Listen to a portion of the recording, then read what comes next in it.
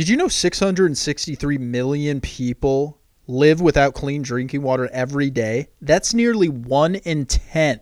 Let me tell you about my friends at FNX. FNX can solve all your health, nutrition, and supplement needs because they are first class in making their products so you can be at your best.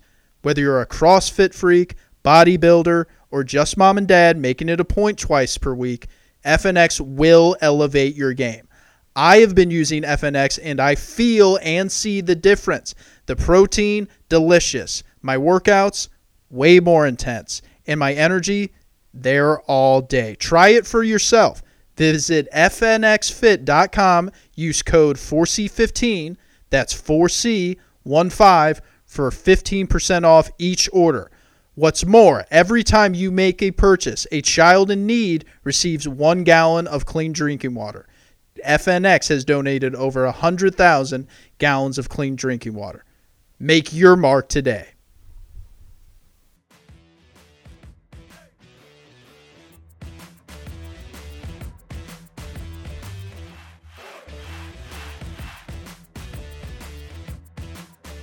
Welcome in. It's the podcast, Pete 4C, the show, the name. We're here to talk about the NFL Week 1 just is about to wrap up. We're recording this right before the Monday night game.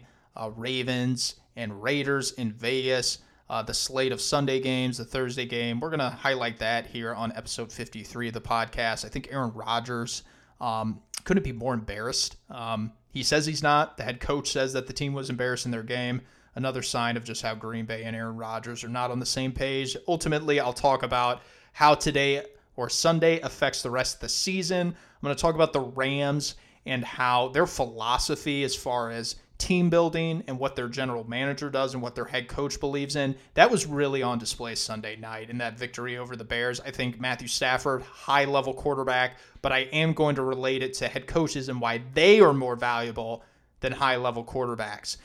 In addition, I'm going to talk about every other game here in Week 1, my thoughts on what I saw, where each team is headed, and then specifically we'll talk about Lamar Jackson and his contract situation going into the 2021 season, and how that could affect his value going forward, and why I'd be a little bit wary if I'm Baltimore and handing out a certain amount of money. So it's episode 53 of the podcast, Week 1 review, a little preview into Week 2. Thanks so much for tuning in. So it was during the summer, or it began in the spring, night 1 of the NFL draft, that uncoincidentally, it leaked that Aaron Rodgers wanted to be traded or did not want to play for the Green Bay Packers anymore. Real petty move on his part. He leaked it to the media, said he had nothing to do with it. Absolute bullshit. He's a petty guy. He's prickly. He's condescending. He totally made that happen. He leaked that to Adam Schefter, or had his reps leak it to Adam Schefter some way, somehow, because he's mad that they drafted Jordan Love, his replacement. He's got nothing against the guy, he said, which I believe, but he is mad at the front office for the way they handled it, and I totally agree. After I heard that Tom Brady was informed that Jimmy Garoppolo back in 2014 was going to be selected by the Patriots, that Bill Belichick phoned him, said, hey, drafting him as a quarterback, but as you know, best man wins, so keep that in mind. After that, you can always have a quarterback, or you can always select a quarterback if you think he's going to help your team, even if you got a franchise guy like Rodgers. But he does deserve the respect of what your plan is. You can't just do it blindly and then sidewall someone like Aaron Rodgers. So I get that he's upset, but he took it way too far. He has stretched it into the season. We're still talking about the offseason, and it's Week 1. And he had to address it pregame. They had a little Aaron Andrews, Fox before the game, sit down, what was the offseason all about? And he's still talking about it. Like, you would think at this point in time that it's time to flip the script to Week 1. And then, of course, postgame, after the, romping against the Saints in Jacksonville, 38-3, yeah, he's got to address the offseason, because that seems to be the only thing he wants to talk about. And this is where I draw the line between him and Tom Brady. He's got nothing in common with Brady. Tom Brady, when he left for Tampa Bay, did so with grace, did so with dignity, did so quietly. Aaron Rodgers did nothing but public. Public in the way that he went on Kenny Mayne's farewell tour on ESPN. public with the way he was when he came back to training camp, talking about his accolades, MVP, and how he deserves to have more say in personnel, in things that directly affect his job, in his words. Well, you know what Tom Brady does? He worries about playing quarterback. He worries about his teammates on offense, having them prepared, orchestrating the offense. He doesn't go public with those things. He doesn't have rust in week one because he's fighting for his guys to be at off-season workouts, at OTAs, at the voluntary stuff, in preseason games. Tom Brady, 44, played in preseason games this year. Aaron Rodgers, he doesn't have interest in joint practices. This guy has stretched it so far, and he hates the media. He thinks the media has it out to make stories and create stories when he voluntarily hands over the ammunition to the media. He did it last night after the game. Another thing that Tom Brady doesn't do. You remember that blowout loss to Kansas City? It was right after they won the Super Bowl against the Falcons, so it would have been the 2017 season. Kansas City was down at halftime, came out. It was Lamar Hunt's debut, had a great game. And then they beat the Patriots in Foxborough, ended up crushing them. How did Tom Brady handle that? He came out and said, it starts with me, it starts with this team. We got to get together this week and get going. He had urgency behind his comments. YouTube it was there. What is Aaron Rodgers doing? Oh, just one game. Just one game we got next week.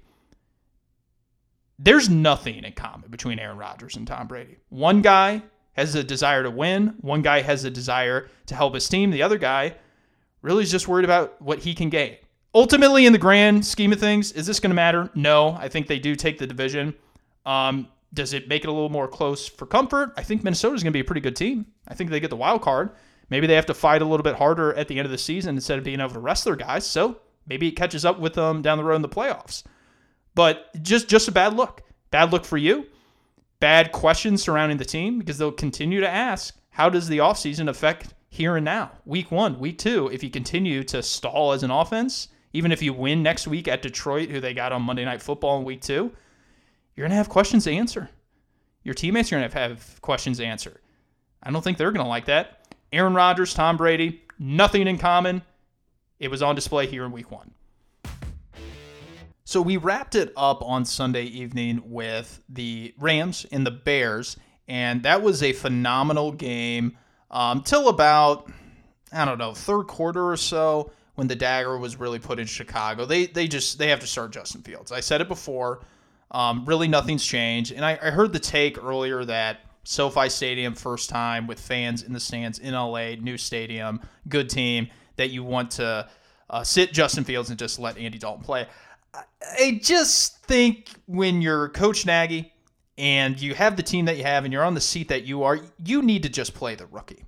Okay, this whole idea that you have a plan when really there appears not to be a plan, because it's clear that you want to play Justin Fields. He was mixed into the game. He scored a touchdown. It's clear that you want to play him. Just go ahead and let him play quarterback. Yeah, you might have to change the offense. You had all off season to do it, where you just are a little more calculated with your plays. You take bigger shots, maybe fewer shots, and you mix in some more runs with Justin Fields. You'll actually maybe move the ball. Andy Dalton didn't do that. Everything was about 10 yards where it usually is. And if you had the roster to do it, if you had the offensive line to do it, I would get it. But the offensive line is not that great, and they played okay yesterday evening. I didn't think it was the biggest issue out there for the Bears. Montgomery ran the ball really well. But, when you have Justin Fields out there, he can actually evade the poor blocking and evade the pass rushers. And I get Aaron Donald's on the other side of the ball. Could have been it could turn into a nightmare, theoretically. But guess what? He's the better option out there. And soon here, as soon as next week, as soon as maybe this week in practice, are you going to be able to look your team in the eye? Are you going to be able to look your team in the eye if you're Matt Nagy and say, our best option is Andy Dalton? I don't think so. I think the receivers are going to look at you like your head's backwards. And the defense is going to be like, what the hell are we doing? We just got off the field and now we're back out there because our quarterback can't throw it over 10 yards. Justin Fields needs to play. But we do want to talk about the Rams here because Matt Stafford was Matthew Stafford, as he always is. And I think he's a great player. I think he was undercoached in Detroit. I think he is someone that maybe he's getting hyped up a little bit. I wouldn't call him, a top, an elite quarterback. I think he's a very good quarterback who you can play any style of football with. But I think this is a good time to recognize the Los Angeles Rams. I remember there was some USA article back 2 years ago in 2019 talking about their salary cap issues, talking about how they were screwed, tweeted at the guy, said it was bad journalism. He called me, or he replied to me, with some sarcastic comment. Basically, I win because the Rams are good and their salary cap issues, while aren't great, they're still winning football games. And yeah, that guy has since deleted the tweet. So the Rams, they have a quarterback. They have a cornerback that are of, high status here. Blue chip players. When you pay a premium, you better get a premium in return. And that's what the Rams do. You are screwed at any position of football when you pay a premium and get anything less than that. The Rams and their philosophy, they're not afraid to push all their chips in the middle of the table. Well, the guys who risk it, those are the ones that are going to go out on a limb and actually get the fruit. Because that's where the fruit is out on the limbs. And since Les Snead has taken over, particularly when they've gotten to LA, the Rams have no trouble pushing all their chips in the middle of the table. On the other side, they're not afraid to admit when they made a mistake. Ramsey, they got him and then they signed him. Matthew Stafford, they're going to sign him. They just don't have the space currently. But they're going to sign him to a contract extension. Leave no doubt. You don't make that trade and then not do it. They even have signed contract extensions, but then admitted where they got it wrong. Todd Gurley, Brandon Cooks, Jared Goff, even Marcus Peters. They didn't sign him to a contract, but they brought him in and then said, we got to flip this guy. He's not really fitting exactly what we're looking for. They push all their chips into the middle of the table with all those players. And guess what? It's worked out for them. Playoff appearances, Super Bowl appearance. And it looks like they're going to be a strong candidate to do it again this year. Matthew Stafford, great player. But this speaks volumes to the front office, to the coaching staff that the Rams have in place. Sean McVay, excellent play caller. I am of the believer that great quarterbacks do not make great head coaches. It's the other way around. There's too many examples of coaches, when they are absent from the formula, you don't have a prayer. I don't care if you have Ben Roethlisberger. I don't care if you have Aaron Rodgers. Both those players have missed out on the playoffs when their coach hasn't been around. Aaron Rodgers, when he was still dealing with Mike McCarthy, when it was, apparent back in 2018 that had run its course, they had a disaster season. Drew Brees in 2012 for Bountygate, when Sean Payton was absent, didn't have a prayer on making the playoffs. Andy Reid, prior to Patrick Mahomes, 4 of the 5 years he made the playoffs with Alex Smith. If you don't have a coach, it doesn't matter how good your quarterback is. It really doesn't. Kyler Murray, I know a lot of people love him and think he's going to be the next great thing along with Joe Burrow. Even with Urban Meyer and Trevor Lawrence. The past 3 years, number 1 overall picks. Do you really think they have a shot at the playoffs? I know their teams aren't really good overall. But do you think those coaches actually have the potential to lead them to the playoffs? It does not matter how great your quarterback is if you do not have a great coach. Coaches elevate great quarterbacks. It's always been that way. It always will be that way. It was evident here in week 1. Okay, we're just going to do some quick hits on the games around the league. Probably will omit the ones that I already touched on as far as the Rams and Rodgers and Green Bay. Talk about the other ones that happened here, which I am 12-2 on Pick'em. Straight up, who wins the game? 12-2 yesterday, as well as got a win on Thursday with the Buccaneers. So 13-2. We will give our final prediction here on the Monday night game, Ravens and Raiders, first game in Vegas. But food for thought, check out Pete's Picks on Twitter at Pete4C if you want to know who wins to place wagers, if that's your sort of thing. I don't do that, but I will tell you who's going to win the game and by what score.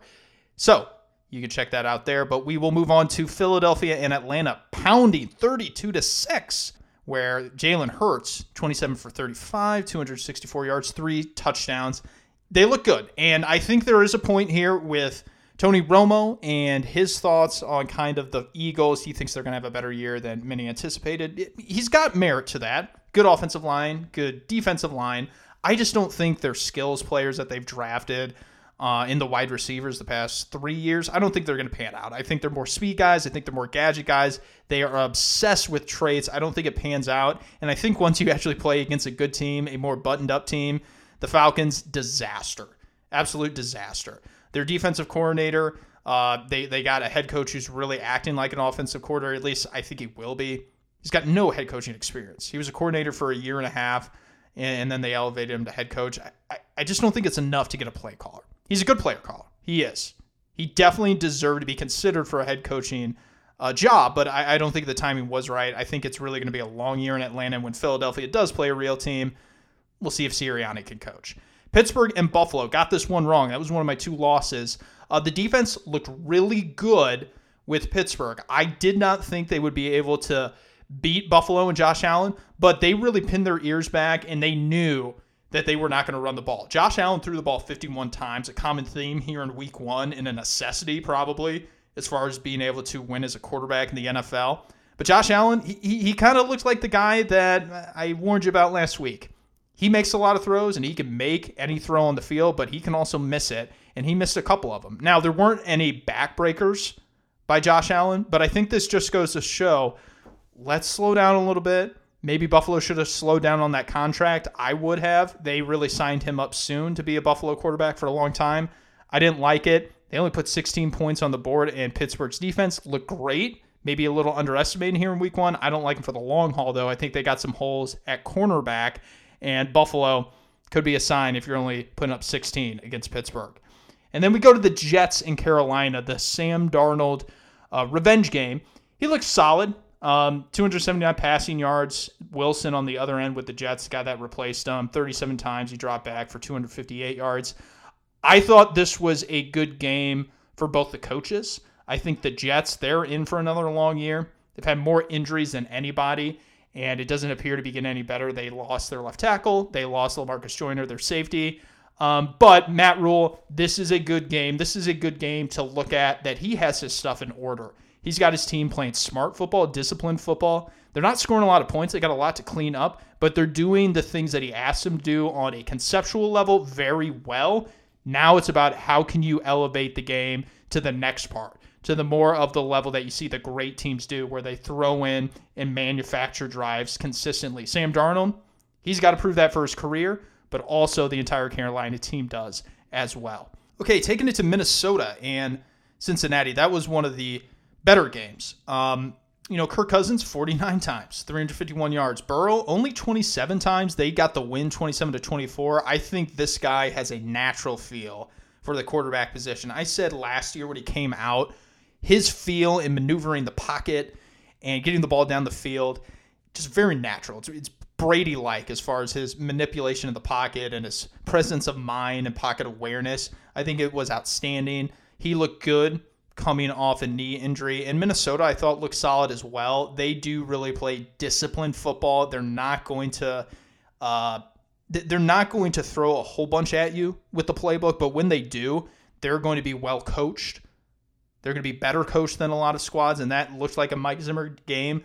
I have this team making the playoffs. I think this is a week 1 knocking the rust off, getting the offense together, getting all 11 guys on both sides of the ball, and I think they're going to be okay. I did not pick them to win this game. I thought they were going to lose, but I still got to make them playoffs. I think Joe Burrow looks good. I think they got some pass catchers.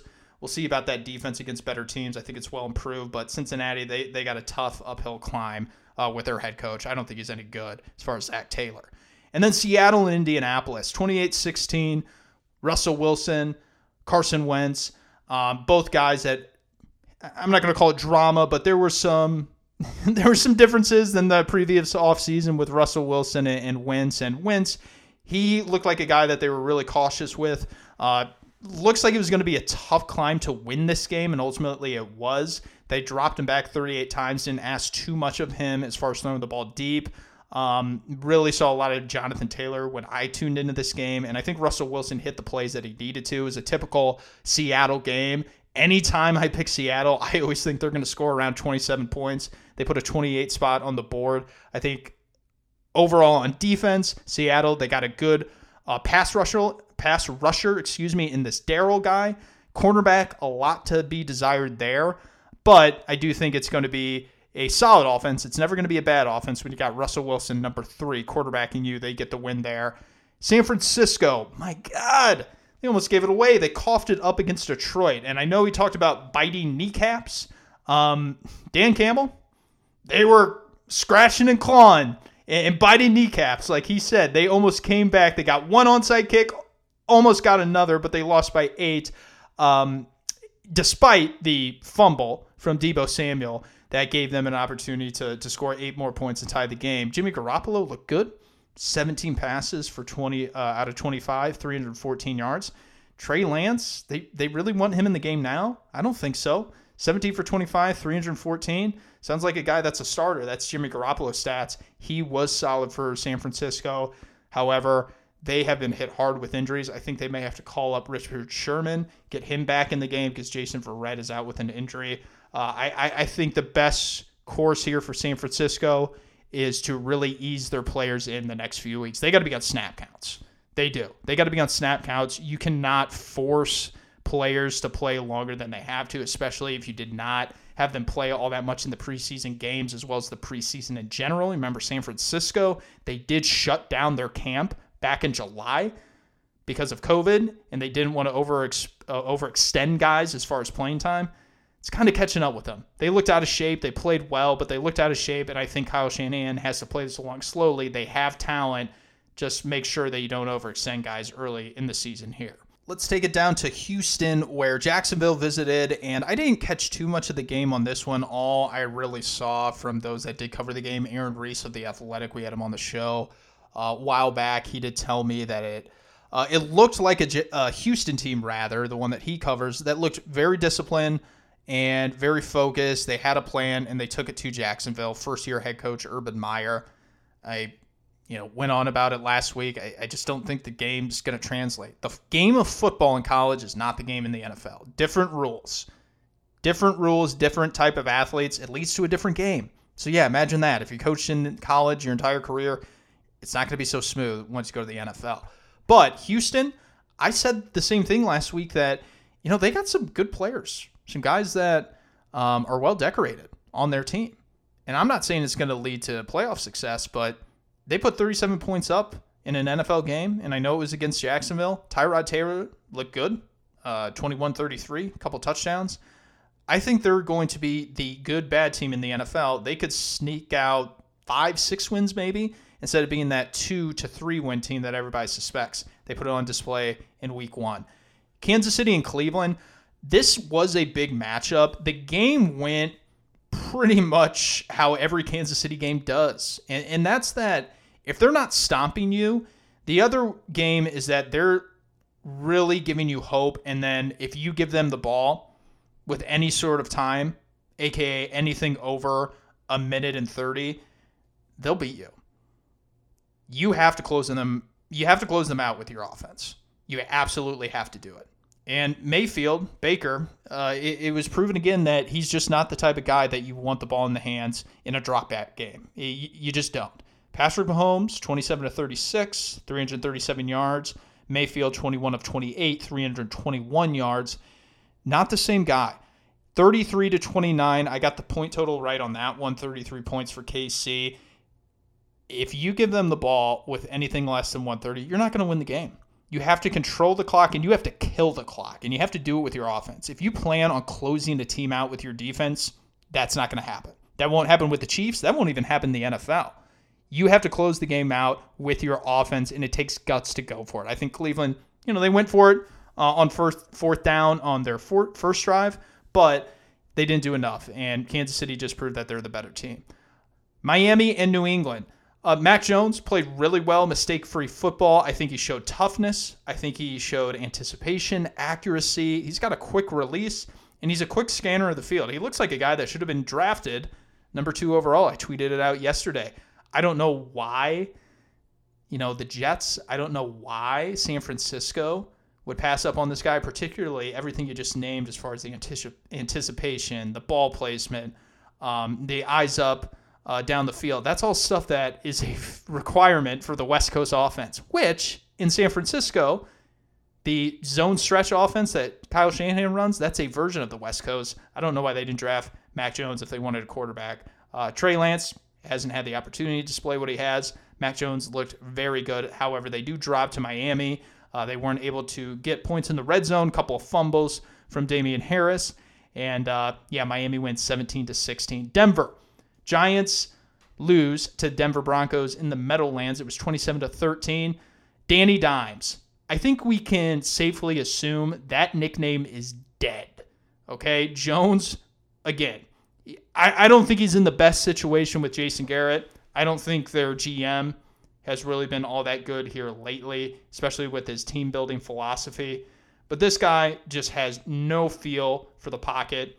He reminds me of Joe Flacco. He always thinks someone is bearing down on him, and he just doesn't give the offense a shot. He doesn't give the offense a shot, really. And I think it's time to start the process once again of finding a new quarterback. You need to be looking on the open market, whether it's professional scouting or amateur scouting at the college level, and it's time to start the process of finding the heir apparent to Eli Manning. They were too late with Eli Manning before they flipped to Daniel Jones, and they're probably going to be too late here now before they make the decision to flip course here, but it's time to start the process.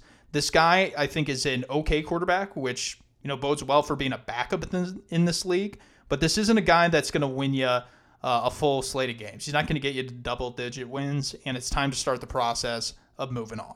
Let's go to Nashville. 38-13 Cardinals over the Titans. Tennessee, when you're hit with COVID like they were so close to the season, I just can't take you to win the game. I did have Arizona winning, and I did not expect 5 sacks from Chandler Jones, a guy that wants a new contract, certainly earned it in week 1. I do think this was really teed up well for Arizona, again with the COVID, again with the defense and the cornerbacks being so putrid for Tennessee. This really was set up well for Arizona to take advantage, and I thought they were going to score a little less than 38, but nothing really too remarkable in this one. Tannehill 21 for 35, Murray 21 of 32. This was a game where I think Tennessee was out of shape. Julio called out today on Monday by Mike Vrabel for a dumbass penalty, as he called it. They just didn't play winning football. A lot's going to have to go right for Tennessee this year. They are very top-heavy. The depth is horrible. And if they have guys missing games for COVID, you can kiss the playoffs goodbye. Dallas and Tampa. At this point in time, are we watching the greatest achievement in sports by one singular individual? 44 years of age. Brady, 32 of 50, 380 yards, 4 touchdowns. There's been more people than ever, I think, heaping praise on number 12, and it's because at this point, it's not, you can't really deny it.